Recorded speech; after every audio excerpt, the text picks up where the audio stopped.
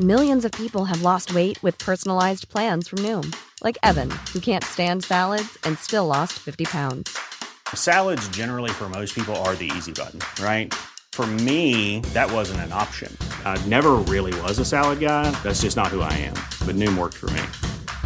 Get your personalized plan today at Noom.com. Real Noom user compensated to provide their story.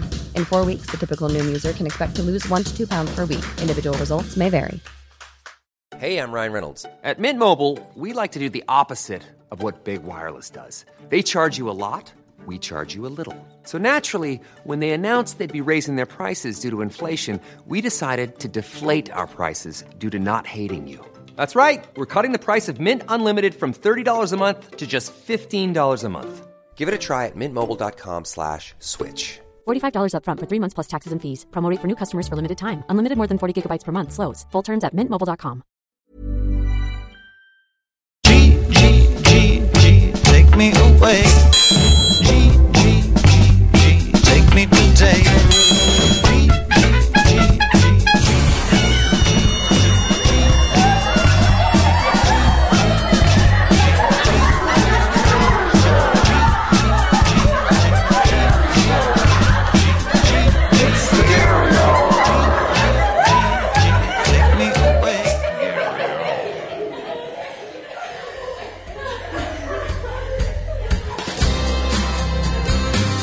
Welcome to the Gary Hour. This episode, we talk to Luke Krafka of the upcoming dating app and community called KinkedIn. I think you can guess what that's all about. We're going to hear all about it. The philosophy behind the community, the business of building an app and a team, and how you go from becoming a classical cellist to building a kink app. We're going to hear all about the journey. All right, but before we get to it, this episode is sponsored by Future Moments App Creators. Check out the apps on the iTunes App Store. Check out the apps Mic Swap, Audio Fix for videos, and Audio Master, which we use in this podcast. That's why it sounds so good. All right, check out Future Moments on the App Store and enjoy this conversation. Some good philosophies in here, and hopefully some laughs. All right, check it out. Me and Luke Krafka.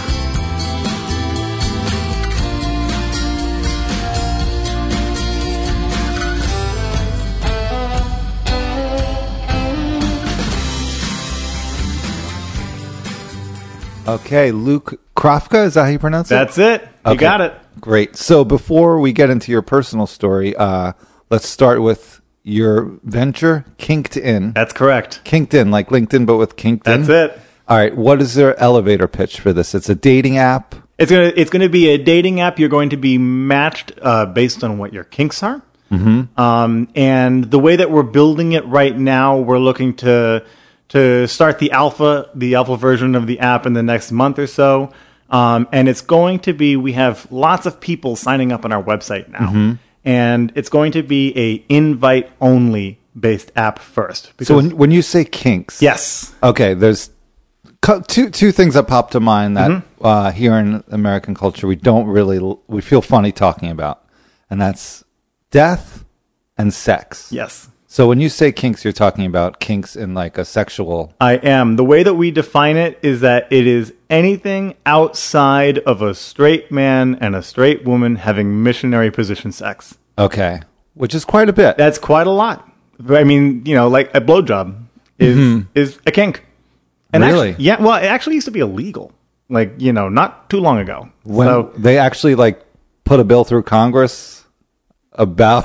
Really? There's old bills that have been there for a long time that are weird and sketchy and outdated. It's not anymore, but yeah, it used to be this very kinky thing, and now it is what it is now. Right. But that is how we define it, and so anything outside of that, is a kink. Now, obviously, you can go to the other spectrum of that as well. Yeah. But that's how we define it, and that's it really opens up the whole gamut of being able to put out, there what you're into, what you like, and who you want to meet and why. And there's a couple cool things about this, because your background, I read online, is in cello performance. Correct. So music and sex have always had a correlation. They do, and especially expression, of yourself. Right. And so, it's funny being a classical musician because, I have a lot of like singer-songwriter friends and things like that. And, their creativity is writing new music and things like that. In classical music, we're playing the same pieces over and over and over again. Mostly the same way. Yeah, exactly. Yeah. And to me, what makes great musicians are the ones who even when you're taking that piece that's been performed 10,000 times, but really making it your own. Right. And really this is how, this violinist plays it. And you can hear it right away. Oh, I know who's playing. Unlike, when you hear 400 people play it the same way. You really get to express yourself in this piece. So this sort of individualism carried you over into... It's super important because I think I don't see much of a difference between, how we express ourselves in music to how we express ourselves in sex to how we express ourselves in writing or art or painting or literature. I mean, you're an individual. Right. Let's get to the connection between music and sex later, but for now I'm curious, what led you to want to build this community, this app? You somehow have discovered, because we're not introduced to sex in general. There's like maybe a health class in grade school at some point, but not a very good one. Yeah, exactly. So at some point you were studying cello, playing lots of classical music, and then what was your personal journey to come to this? Well, I mean, when I look back, for instance, I knew I've always been interested and turned on by being dominant and tying people up and all those things. And for, I went to Catholic high school and for a long time I thought I was wrong for wanting that. So you grew up with Catholic parents and we went to church, not Catholic church, but I think it was Protestant. But we went to Catholic high school. Like the whole religion thing was a part of our upbringing, definitely. And now no one in my family takes it seriously anymore. They're not. No. So did something happen that changed? I think it started with me, especially when I went off to college, and I started to just question everything. Question, why do I believe this? What do I believe? What is this overarching power that's supposedly tallying up what I do right and what I do wrong? And why is what I want wrong? And especially when it doesn't really hurt anybody. Well, yeah, that's the whole point. And, as I began to live like that and express that and then my parents kind of began to do the same thing. And then, after we all left high school, we were pretty much done with the whole experiment. And the church going. And all of it. We enjoy Thanksgiving and Christmas at home with each other. Okay, so you're born, your parents are religious, and they want to put you through Catholic school all through high school. All through high school. The whole schooling. Yep. All Catholic school. We did it. Was it boys and girls? No. Oh, yes, it was boys and girls, and both me and my brothers all did it. So, I'm not familiar with Catholicism in like Catholic school sense. I'm familiar with it on the periphery, of course. But what do they tell you that made you feel what your desires were wrong? Well, we never. I mean, there was definitely no sex class we didn't talk about it. Not even, they didn't preach abstinence? No. Well, yes, in Jesus class they did. Jesus class. Yeah, and which was the, you have math, you have science, and then you have Jesus class. And that was where we really get into the fundamentals of the New Testament and the Old Testament and what Jesus wants you to do and the problems with abortion and the problems with premarital sex and what sex is for. I have a question about this. Yeah. Because they didn't even have abortion in Bible times. I know. So how is the Bible talking about abortion when there was no abortion? It doesn't need. It was just the teacher expressing how they felt. Okay, but how does the Bible have a judgment about it in general? They don't. They don't. As you begin to question it, most of the arguments begin to fall apart. Okay, If you add any type of query to what's coming out of their mouths, then which is what I started to do in college, then it all begins to fall apart. But when you're there and you're 15 and your teacher's telling you something, you're listening. Right, because they're the adults. Absolutely. And you're 15, you've been conditioned since, you were 5 to listen to the teacher, do what they say, do your homework. This is the way science and math and Jesus class is. And you don't question it.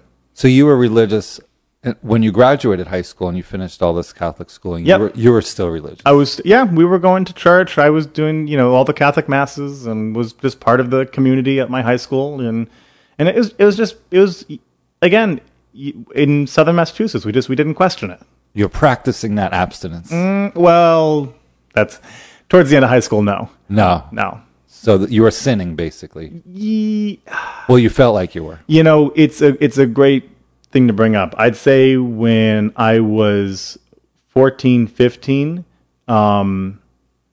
yes, that may be how I thought about it. But after getting towards the end of high school, I had also gone away for summer camps at music camps and things like that, and had been, exposed to other people, way different other, ideas and thoughts and different religions or just different walks of life, and it all, slowly when you leave that setting there and then come back to high school, it's, you're a different person, you're right. changed, and so the old pillars of what's right and what's wrong, you begin to use your mind, right, and think about it, yeah, and question it, and what is right and what is wrong, and if it's wrong, why do I have this? Why do we have these desires? Well, I imagine growing up with these sorts of beliefs and doctrines, it's deeply impressioned upon you that even though you've changed now as an adult, it's more of an intellectual change. Mm-hmm. So do you feel like you still battle these things of your childhood, of like maybe you intuitively or knee-jerk reaction go to think, oh, that's bad, or you feel some guilt? The answer is no. What I do have is empathy for people who do. Okay. Yeah. Because I get it. Mm-hmm. I've been there, and for instance, I can't tell you how many people I've met who think that, and we're talking about grown adults, who think they're wrong for being in defeat, and how bad, and it's just disgusting. For finding the human foot attractive. For finding, yeah. And part of me gets that, Well, how deep does the repression of these desires go in the Catholic school? Again, in terms of my Catholic school, because I can't speak for all of them. Right. In terms of my Catholic school, sex we never talked about. We barely talked about sex. So getting into kink was, never going to happen. Right. But they did address abstinence. They did. Oh, absolutely, and it was an important part of the religious, the religious class that we had. Now, was it no sex before marriage? Yeah. Now, most of the school didn't follow that. But that was definitely what was being taught and what was being preached, and I think everyone, had to find their own way. Why is it a sin to not have sex before marriage? To have sex before marriage? If I were to look at the Bible, I'm sure it, and you go back into history, back into those times, it has a lot more to do with viewing women as currency and being able to, sell them off to other people for, you can marry my daughter and then I'll get all these, this land and I'll get this. Oh, so if she's a virgin, it's more valuable. Yeah, exactly. Still in the package. Exactly. Rather than like a used car or something that's been driven. Yeah. Once it's off the lot, but then it devalues. So, yeah. So, there's that aspect of it. I think a big part of it is control. if you really look at any religion that's telling you what you can and can't do, there is an aspect of control and wanting to control your people and your population, and pushing down these desires rather than living presently with them or enjoying them as long as it's consensual. I mean, I'm sure it's not just sex. If you looked into other possible areas, I'm sure there are many ways in which religion does that. So your parents were religious when they were putting you in the school? We went to Protestant church every week. But they changed at some point. It's not like they went to college and were exposed to different ideas. They were already adults. Well, it's a funny thing. Yes, they did.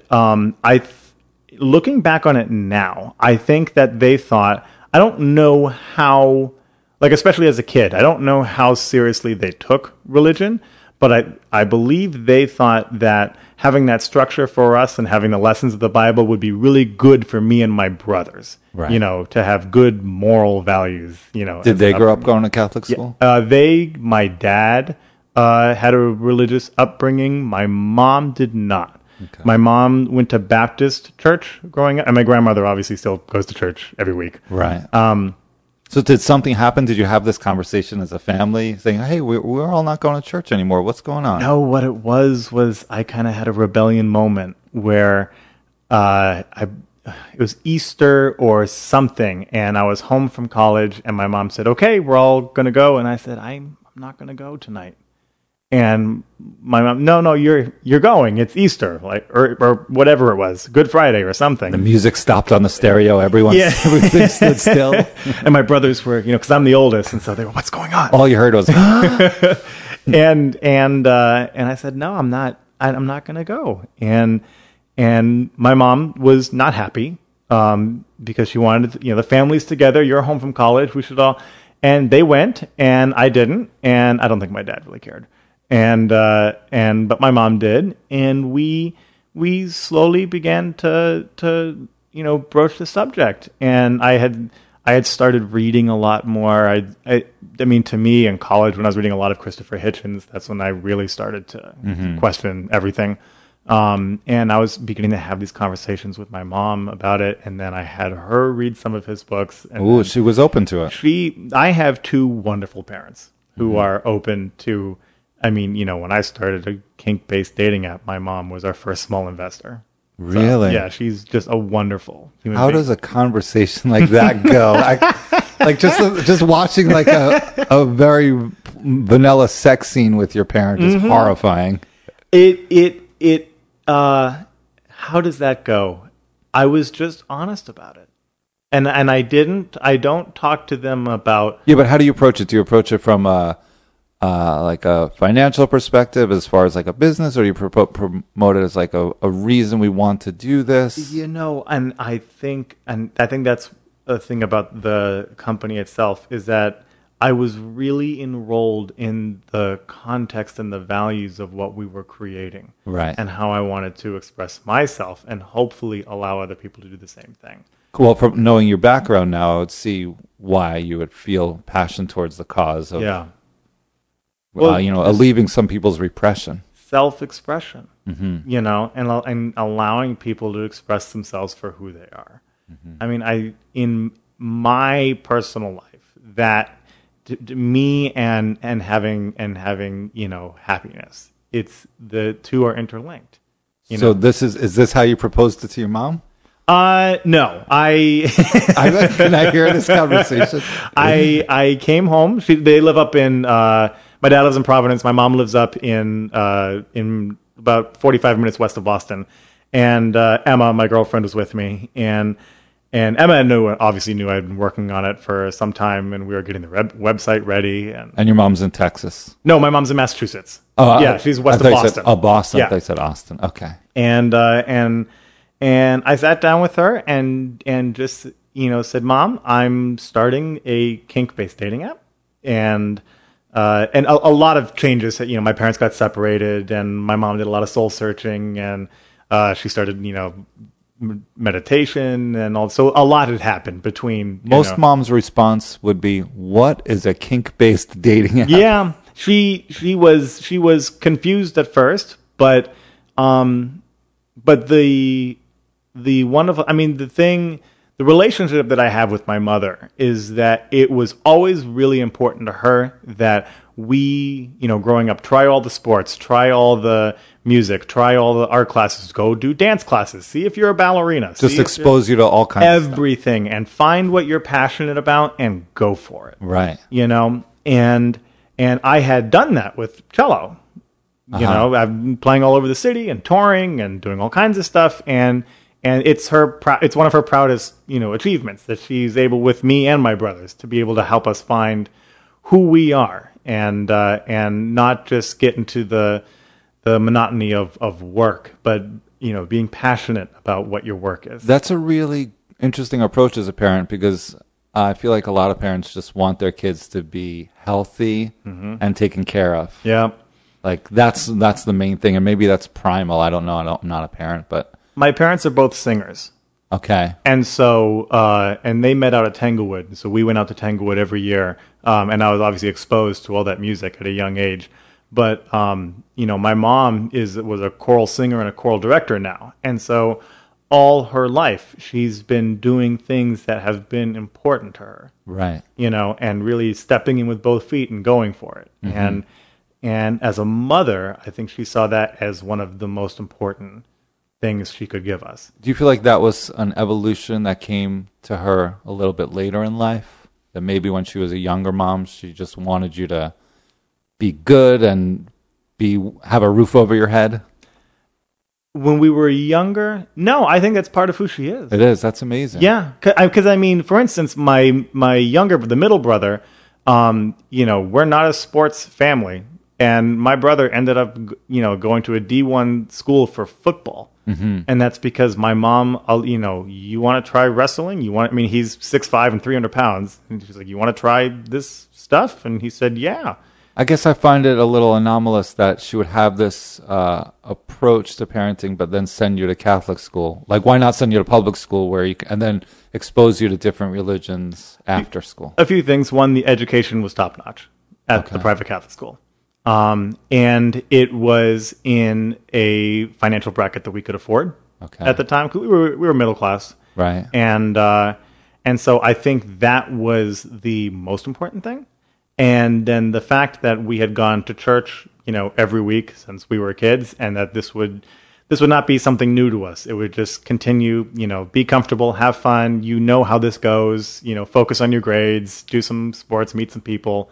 I think that was really the thing behind it.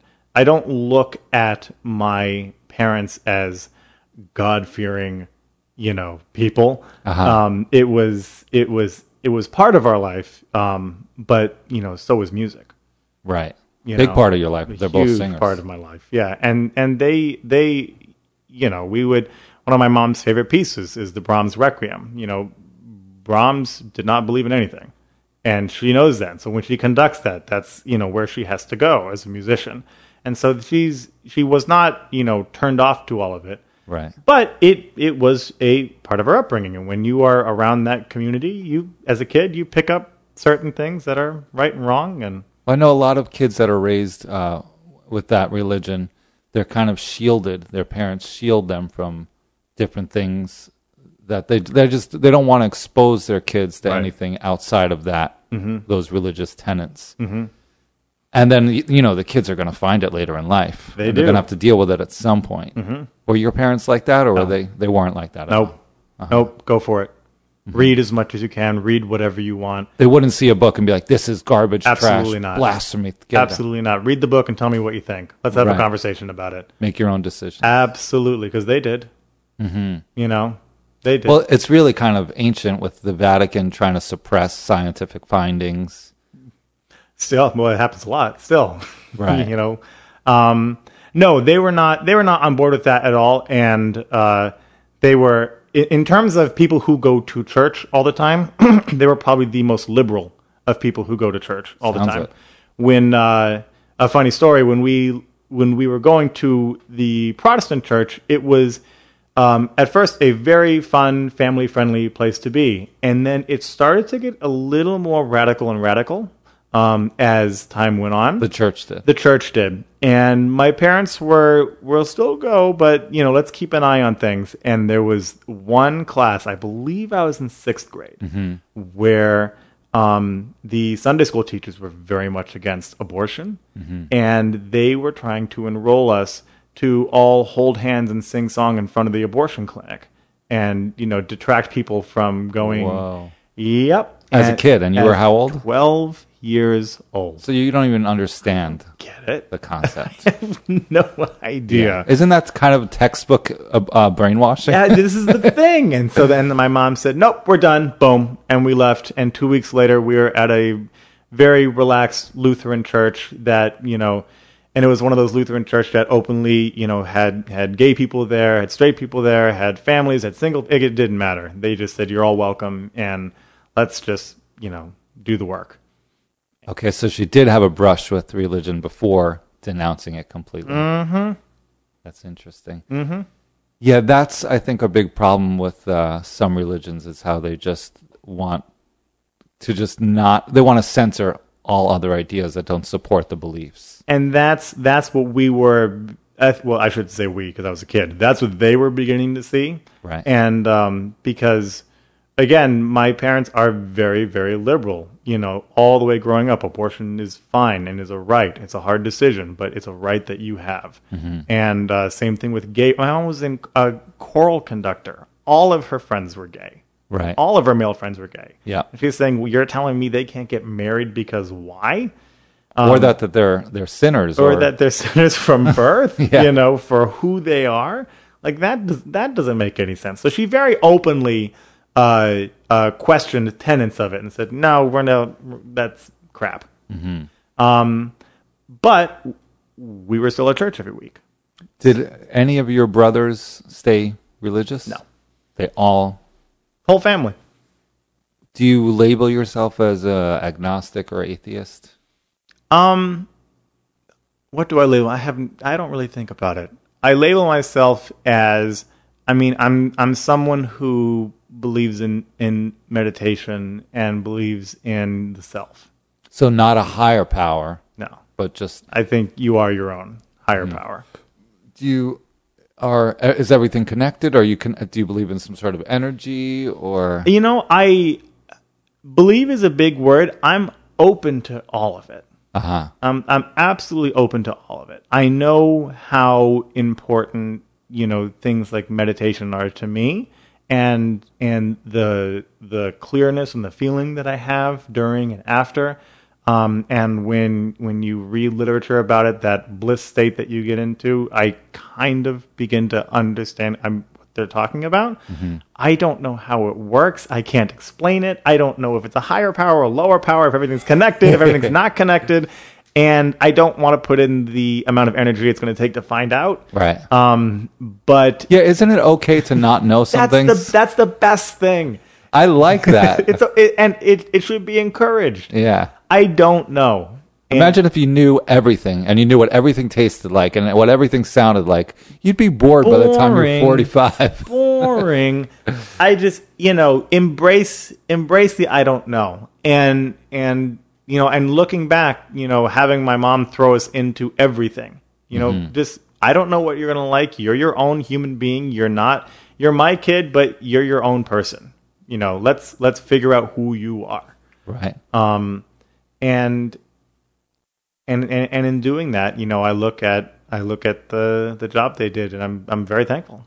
They're good people. This is great, because this is giving us an idea of the inspiration behind KinkedIn. Mm-hmm. Yeah. Okay, so you went to your mom and you said, "I have this idea." I have this idea. I had gone to her with things before. Hey, Mom, I'm moving to out of nowhere. Hey, Mom, I'm moving to New York. Gonna go figure it out. I'm bored with Boston. And she was like, okay. And then came down here and did. Hey, Mom, I'm leaving, my regular job, and I'm gonna be a full-time musician. I'm gonna start my own chamber series. And okay. And I did. And there is this history. So she supported you, but trepidatiously a little bit? She supported me and said it's going to be hard and you're not going to like certain aspects of it. But, if you're a grown man. If this is what you want to do, go do it. Right. You're only going to live once. So figure it out. Right. And this was no different.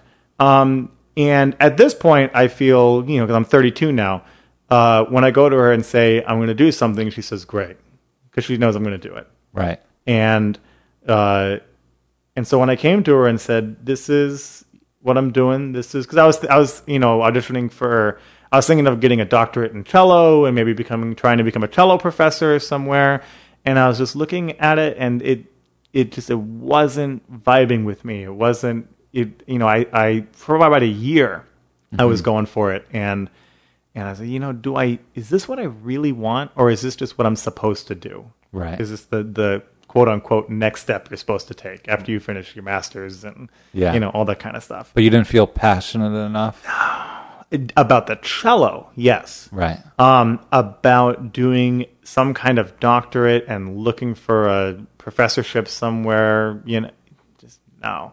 Because everything you do, when you take something on, there's going to be huge sacrifices that are really going to tell you if you really want to do this or not. Because the people who get them are the ones who are willing to make the sacrifices to get it done. And reality will have a way of peeking through. Certainly does. And that's the fun thing about jumping with both feet is you get to see, is this what I want or should I back away? Right. And I realized that when you say jumping with both feet, you mean just like really immersing yourself to seeing if it's something you want to do rather than just like dilly-dallying in it a little bit. Yep. Let's take lessons with the teachers who teach at the schools. Let's go and see what needs to be done. How much do I need to spend? What's it going to look like? How many years do I need to put in? What are the realities of where I can get a job and how I can get a job and how much is it going to cost or how much I'm going to get paid? What's my quality of life going to be? It's interesting. It's almost like you could date a person one time a week and kind of never really know how you jibe. So you can end up dating for years, only seeing each other one time a week. Yep. But then if you spend lots of time together, you realize, it's not. You spend one full week together, then you realize you've saved yourself years. Oh, hold on. Who are you? I'm out of here. So that's kind of a philosophy that you have. I think it's important. Yeah. It really is like a philosophy of life to be like, well, I'm interested in this to really find out if it's going to stick. I'm going to immerse myself 100% in it. Well, and I really believe that if you want to build something that's important, there are going to be sacrifices that you have to make. Selling a little or a lot? Shopify helps you do your thing however you cha-ching. Shopify is the global commerce platform that helps you sell at every stage of your business. From the launch your online shop stage to the first real-life store stage, all the way to the did we just hit a million orders stage. Shopify is there to help you grow. Shopify helps you turn browsers into buyers with the internet's best converting checkout. 36% better on average compared to other leading commerce platforms. Because businesses that grow, grow with Shopify. Get a $1 per month trial period at shopify.com/work. Shopify.com/work. Millions of people have lost weight with personalized plans from Noom. Like Evan, who can't stand salads and still lost 50 pounds. Salads generally for most people are the easy button, right? For me, that wasn't an option. I never really was a salad guy. That's just not who I am. But Noom worked for me. Get your personalized plan today at Noom.com. Real Noom user compensated to provide their story. In 4 weeks, the typical Noom user can expect to lose 1 to 2 pounds per week. Individual results may vary. If you want to be a good cellist, you have to practice a lot. Right. And if you want a job as a cellist, you have to take tons of auditions and lose a lot of them.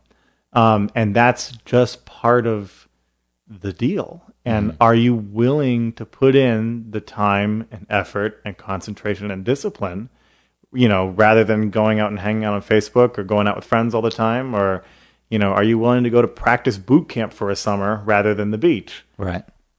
There are sacrifices. But if it's worth it, it doesn't feel like a sacrifice. You're doing what you love. You're excited. Yeah. Yes, I'd love to spend 8 weeks during boot camp. Right. And, practice all day and be, immersed in this whole thing. You're tired at the end, but it almost is like vacation. And so that is something that I believe in. That if you're gonna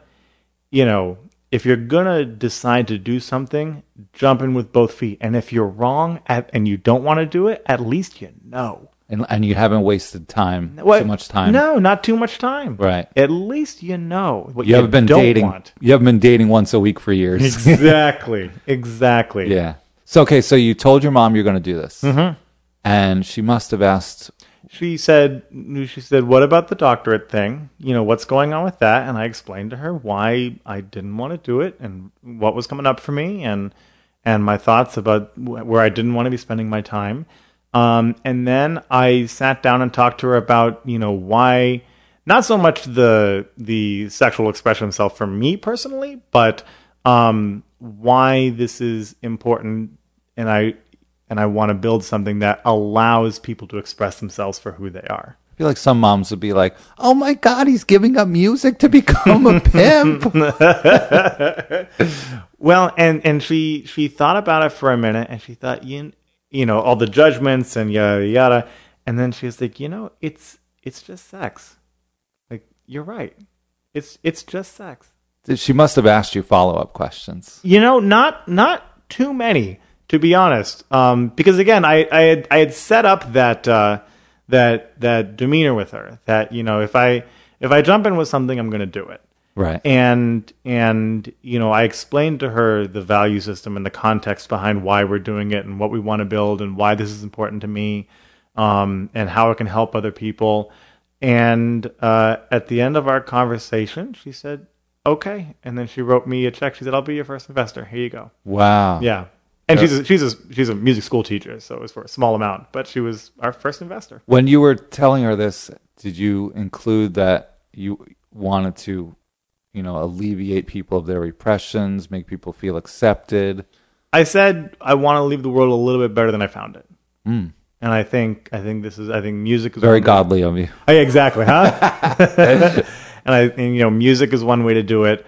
And this is one way to do it as well. Right. I never got into the conversation of, when I was a kid, I thought I was wrong for being into BDSM or being, wanting to be dominant and dominate a woman or things like that. Mm-hmm. But I got into, the bigger context of it as to, people realizing that they're not wrong and they're not dirty and they're not bad for being what they're into, and they can find someone who is into the same things they are. And when you do, life is really cool. Right. Do you feel, obviously society's changing. Mm-hmm. You could see the culture changing a little bit. A lot. Yeah. What was that movie, 30 Shades of Grey? 50 Shades of Grey. 50 Shades of Grey. Mm-hmm. I've heard, I have never seen it, but I've heard some people say it kind of speaks badly of people with kinks. What it does, or shames them. Yeah, I never read the books, but I saw the movies, and the impression that I got was that, the lead male character had something happen early in his life, that he was abused or something. And right. This is why he is who he is. And to be honest, in terms of sex, like I was watching, and I enjoyed watching the things he was, tying up the women too. Mm-hmm. But that's always been with me. We should add that it's all consensual. It's all consensual. Yes. Everything is consensual. There's a lot of rules and agreements. And agreements. It's one of the core things we talk about at KinkedIn, an enthusiastic consent. Mm-hmm. That not just a yeah, I guess, maybe, but I don't mean to swear, but a you could swear. And fuck yes, let's do this. Yeah. Let get it on. Mm-hmm. And so, the thought that you are into these things because something bad happened to you as a kid, that's not my story at all. Right. I had a wonderful family and great parents and a loving upbringing, and I also like to dominate women. Consensually. Always consensually. Moving forward, everything I talk about me is consensual. So, how long have you been doing KinkedIn right now? We started talking about it, and I should say my content director, Ryan, my girlfriend was involved in the beginning of it, but she's writing her pilot. She's a comedian, Emma Tattenbaum-Fine. She's doing her thing. Cool. Ryan, my content director, and I started talking about it roughly a year ago, and started to just lay down some of the groundwork of what this would look like. And because we didn't want to just make an app.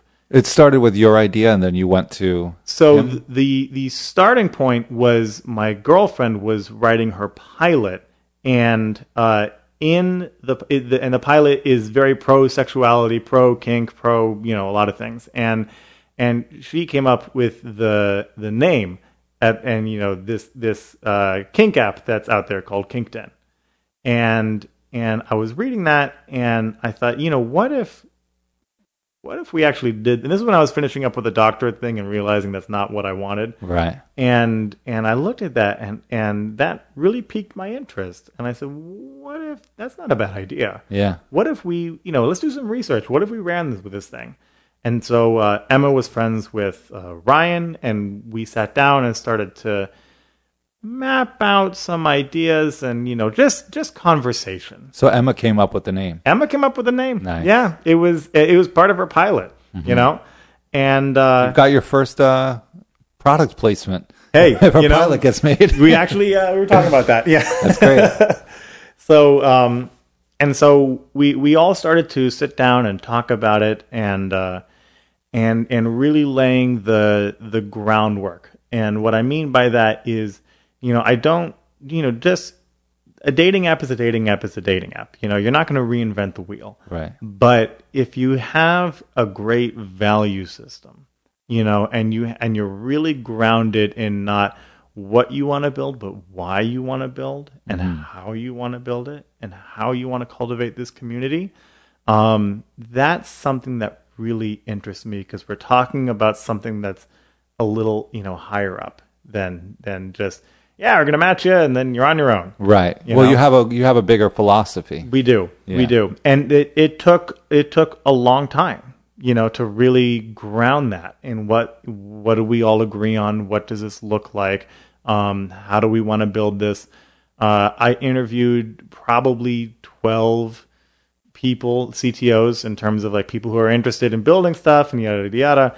And one of the things that I didn't want was to have the whole core team be all white people, because I thought it's important that if we're getting different aspects of different lives and different, for Ryan's gender binary, and then Alice came on, and now you have this person of color who, comes from a completely different background than I do, and has a completely different way of looking at things and kink and sexuality, and is on board with the value system 100%, but just brings a different eye to it. And that was really the idea behind our advisory board too. So you were consciously trying to put together a diverse.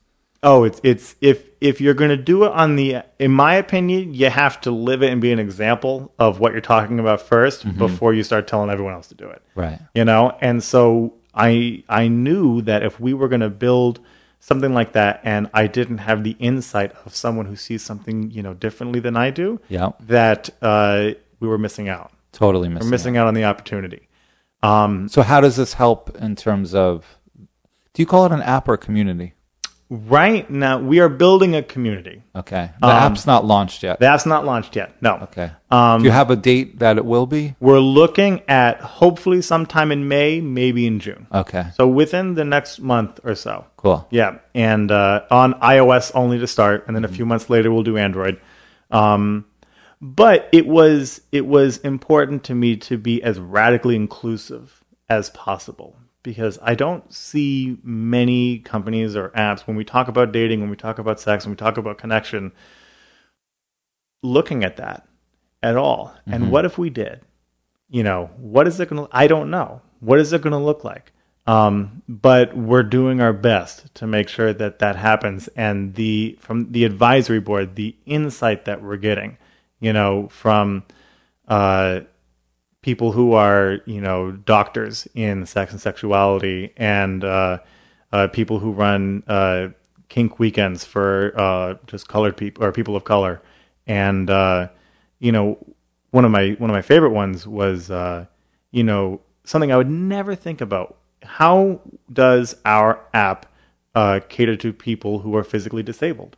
Interesting. I Yeah. had never thought of that I was sitting there writing the values, blah, blah, blah, never thought of that. Yeah. Would never have thought of it. Right. And then all of a sudden we have an advisory board member this is what they do. And they're bringing this up and talking about it. And I said, oh my God, how do we do that? And we're not going to, I don't want to put all this out there and say that we're going to get it perfect, but we're going to do our best. Well, that's the great thing about an app is you can keep updating it. So it's a constant evolution of something. It is. I saw on your website you have Dr. Jana on your advisory board. And she was a guest on the podcast. She's great. Yeah, and Wonderful. she comes from she's an NYU professor. Yes. So she comes to sex from a very scholastic view where Certainly does. I was kind of taken aback by it.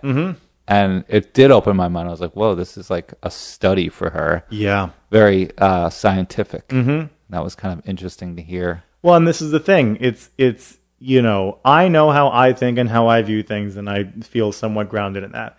But that's me, and that's my experience. Right. And, if you can bring in a core group of people who, of all varying different backgrounds, and bring it together and cater as much as we can to everyone that we can think of, I it's not something that's been done, and I think it's important.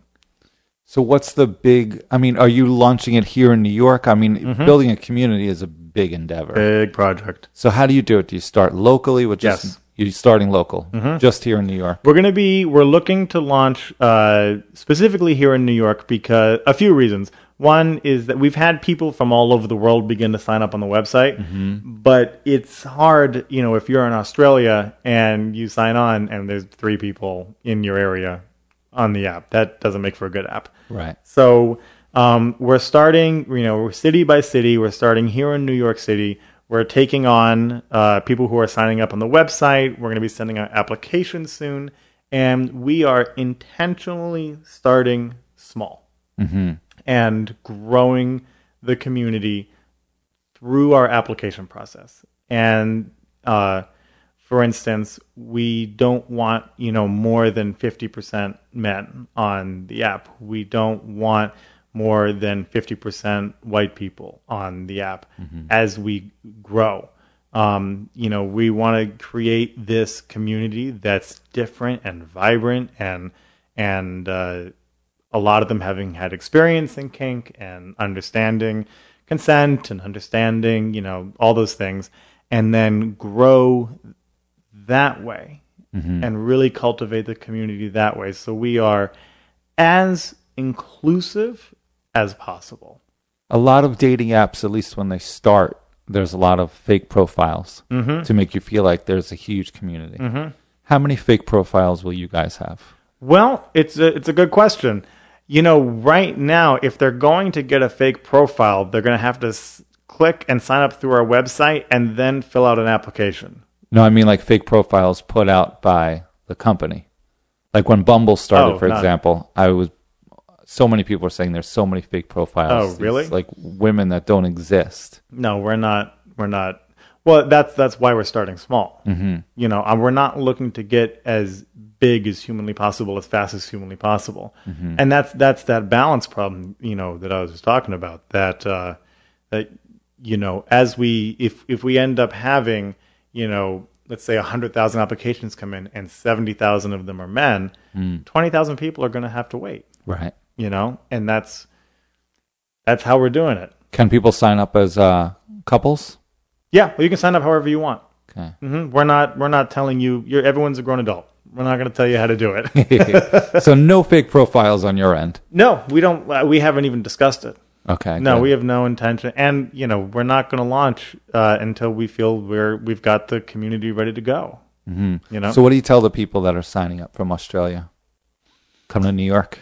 Come to New York. We are building. We hope to expand as soon as possible. And obviously, if you sign up, we're going to send you, emails about what's coming up and how we're building and how we're growing. And, here are some fun things that are going on in the States. And eventually, yes, we'd like to go international and be an onboarding ramp for anyone who wants to express themselves and find people in their, whether it's locally or if they're traveling or whatever that looks like. But if we're gonna really build this the right way, we have to build it our way. And be honest with people who are signing in for Australia. We're not going to be there for a while. Is the app already coded and built? It's coded. It's we're testing it. We're taking some of the bugs out, making sure it's all good and ready to go, and then we'll be releasing it. And then a few months later, the Android as well. Nice. How did you work it? Is your developer someone that you just hired, or is he part of the team? Part of the team.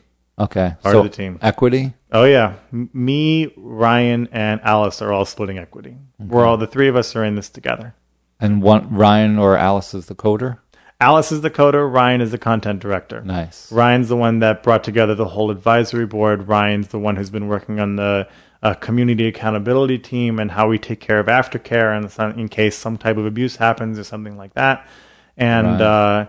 And Alice is a fantastic coder who's passionate about what we're building here. How'd you find her? I know you met Ryan through your girlfriend, right? Alice was I was sitting down with, prospective CTO after prospective CTO, and you basically, so who else, who do you know? Who do you like? And one day I had interviewed a bunch of people, and then I just finished teaching cello, and Alice reached out and said, "Hey, my friend told me you're building this app. This sounds really cool. Can I come by and talk to you?" Cool. And I said, "Yeah." And she came in, and she had all these napkins. And I was like, "What? What is this?" She's like, "Well, here's my thoughts, and here's my ideas of how we would do this." She had sketches on them. She had sketches ready to go, and I said, no one's come in with napkins before and showed me what they want to do yet. And she said, "Well, I'm a big Harry Potter fan, and J.K. Rowling started her whole thing on napkins." Yeah. And I said, "You might be our person." Yeah, that's great. Let's sit down and talk. How did you find prospective CTOs? Was there a website you were using to find prospective ones? Oh, no, it was just conversation. Conversation with people, and you just put it out to people. Yep. That you're looking for CTOs. Yep. We reached out with a consultant of mine, Steve Dean, who works with lots of different dating apps and consults with a lot of them. And I put the word to him, what we're building, and if he has any people in mind, and then he pointed me towards a few people who pointed me towards a few more people. Mm-hmm. And then through that process of just hustling and meeting people, you find what you're looking for. And Alice is it. Are there, we all know about Tinder and Bumble and things, but how many dating apps are there? Is it a flooded market? For kink? Just in general, but also for kink. Is there another one? Oh, there's a few. Whippler is one. KNKI is one. Vanilla Umbrella, okay. Definitely. So what did you see lacking in these? Mostly, I'll start with the big one: community accountability and aftercare. And because if we're talking about, when we were discussing, are we just an app, or are we building a community? Right. How do we take care of our community? And what if something happens?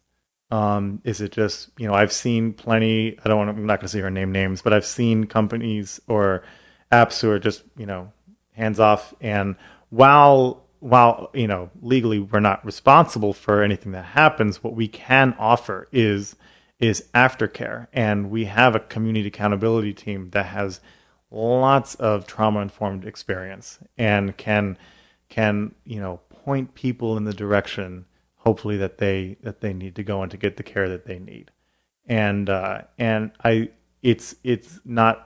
It's a hard subject to talk about and broach, but it's something that happens, and I think it's important that while we don't have a perfect answer, that we're doing something. Have you thought of maybe verified profiles like Airbnb, where people have to give their government ID? We have, right now it's just email-based. We haven't verified profiles yet. You really don't have to. There's tons of dating apps that they just link you up, and the rest is on your own to be responsible. Yeah. And meet in a public place. Well, and important things like that, have coffee first, get to know the person, just the normal things that you would have to go through. And the other thing is that if we do find people who are abusive or people who are getting complaints, and, you're out. Right. That's just you're not. We have values here about being part of this community that we're building, and one of them is enthusiastic consent, and how important and sexy and all those things are that it is. Mm-hmm. And if we find a couple people aren't willing to live by those guidelines, well, then you'll find another app. In talking to people about this venture you're on, you must have gotten some judgments, some blowback from people treating you strangely, and you realizing on some level that, wow, they're treating me a little differently now. Maybe. I don't really care. Because in a way, you're kind of coming out. Yeah. I know, especially when I started, because I play with various, I play with the chamber orchestra, and I have my series, and so I have lots of music friends and things like that. And when I was talking about it, I'll be honest, I didn't get a whole lot of dour judgment. Mm-hmm. What I got was a lot of interest. And what I mean by interest is, oh, what is this? What are you talking about? And one of the things that I do believe is that everyone, in my opinion, may be a little bit kinkier than they think they are, if they have the place and the opportunity to express themselves. And so, to be honest, I have not gotten a whole lot of negative feedback. At worst, I've gotten well, that's interesting, not my cup of tea, but hey, party on. People look at you like, wow, that Luke guy, he's kind of a freak. Maybe behind my back. But no, I haven't gotten that. And it may be willful blindness, because if they did, and, maybe I am, whatever. Right.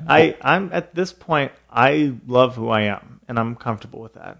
Well, I noticed your dad did not invest. No, he didn't. No. Is there a reason for that? Just it not his cup of tea. Right. Yeah. And that makes sense if you want to invest in something. Yeah, not his cup of tea. And I love him just as much. Mm-hmm. And I mean, he's a farm boy from Iowa who works really hard doing his thing, right. and it's not a problem. I'm not gonna. My goal is not to get my family and friends to invest in that. My mom happened to, right. and that's wonderful. But this is, again, it comes back to consent. It's okay.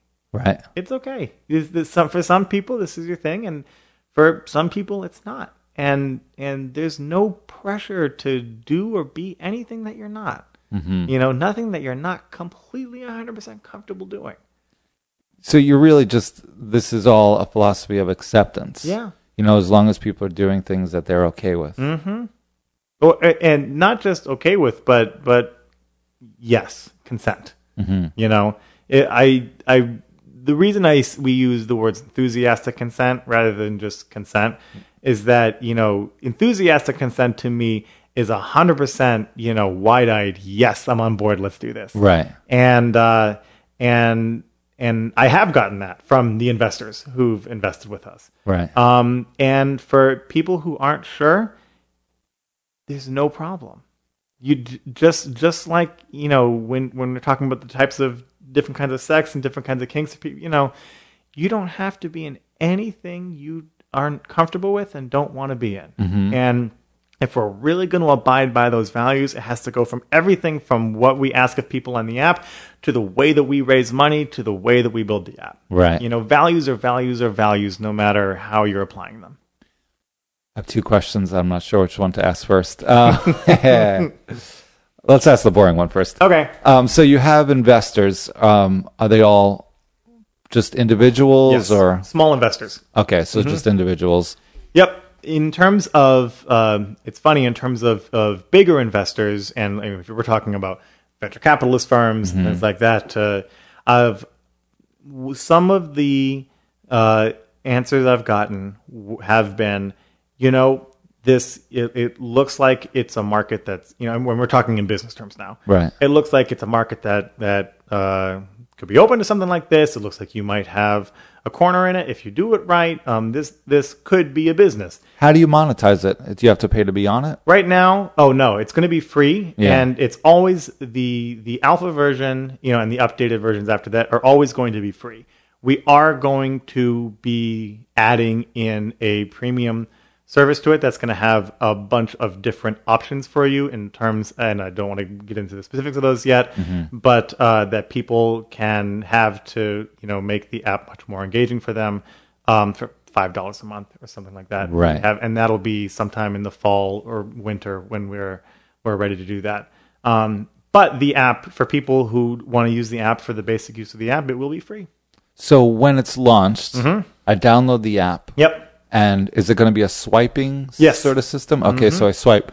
So what if I'm a person that's not even looking for something necessarily sexual? I'm just looking for something kinky, but I don't want to be expected to do anything. It's just more of a thing to do, an activity rather than a romantic or sexual thing of nature. Right. Well, one of the things we're going to do is that we're going to have a whole list of kinks that you can say that you're into.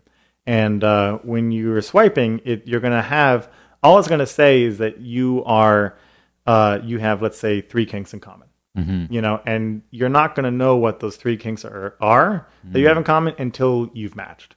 Until there's because I don't want, just for anybody, even if you don't match, to know what you're into. Right. And so, once you've matched, then your common kinks are going to be apparent to one another. And then, but it'd have to be like if you like tying someone up, and then she would have to be someone that likes being tied. That was a big part of the coding, right? And why it took a while. And Alice has really done a good job with that, because that was the first thing. We can't have a submissive person being matched with a submissive person. That just doesn't work. But if you have intelligence and you want to match with someone who's intelligence, there are some that are going to be linked as the same thing, and there are some that have to be opposite that are linked as the same thing. Right. And that was, a big part of the job. Who invented computer coding? They'd probably be spinning around. God, what? How do I do this? And the funny thing was, I told Alice that, and she, nodded her head and said, "Oh, okay, let me try something." And a few months later, she did it. It worked. That's great. So, and I'm not a coding engineer, so I don't know how she did it. Right. It's like, I don't know how meditation works. I just smiled and nodded and said, "Great, awesome." So the philosophy behind the app is there. The app is coming out. And how is it going with the user base? Right now, we have a few hundred people who've signed up on the website itself. We are in the process of doing, different podcasts and different media blitzes. We're talking with friends of ours or friends of friends who work on different blogs, on different media sources, and getting articles written. Really, and the important thing is not just the app, but getting the conversation going around kink and sex. Because, a quick funny story, when I was starting this and I was looking into, kink and just sexual taste, there is tons of information out there about the science of sex and how it works. But when we're talking about people, sexual taste and there's very little. There's very little. And so, getting this conversation of not just are you having sex, but, what are you into? Why do you think, what do you enjoy? Getting those conversations going on, hopefully on some of these media outlets is to me just as important as promoting the app itself, because we're looking for not just an app, but a cultural shift in how we talk about sex and sexuality and express that, and that you are okay just the way you are in being in what you're into. Well, that's good. So you're really marketing. Not hope this doesn't sound like I'm just diminishing it, but you're kind of marketing a philosophy. Yeah. Which is like 101 of marketing. Apple doesn't market a product; they market a lifestyle. Sure. Yeah. And it's something we, when we were coming up with the groundwork for this, it's like, I'm bored by just building an app. Like Right. that's not interesting to me. Right. What is interesting to me is the possible cultural shift that could take place if this thing grabs hold, and the conversations that could be had, and the way people can express themselves, and just like I struggled to, for years, figuring out what's okay and what's not okay, and how to do that. Hopefully, we can offer that opportunity to anyone who wants it. Sounds like you're on your way to doing that and doing it already. Really, we're figuring it out. Yeah, we're putting it together. It's a year and a half of a lot of talking and a lot of groundwork and a lot of value system and building the app and figuring it all out, and we're excited. There used to be a saying, "If you build it, they will come." Yeah, that is so not Nope. applicable anymore. There's a lot of people building a lot of things, a lot of great things. Yeah, and you gotta. It's all out there. All about getting the word out. You gotta get it, and not just the what, but the why. Why? So for instance, even something as simple as my chamber music series.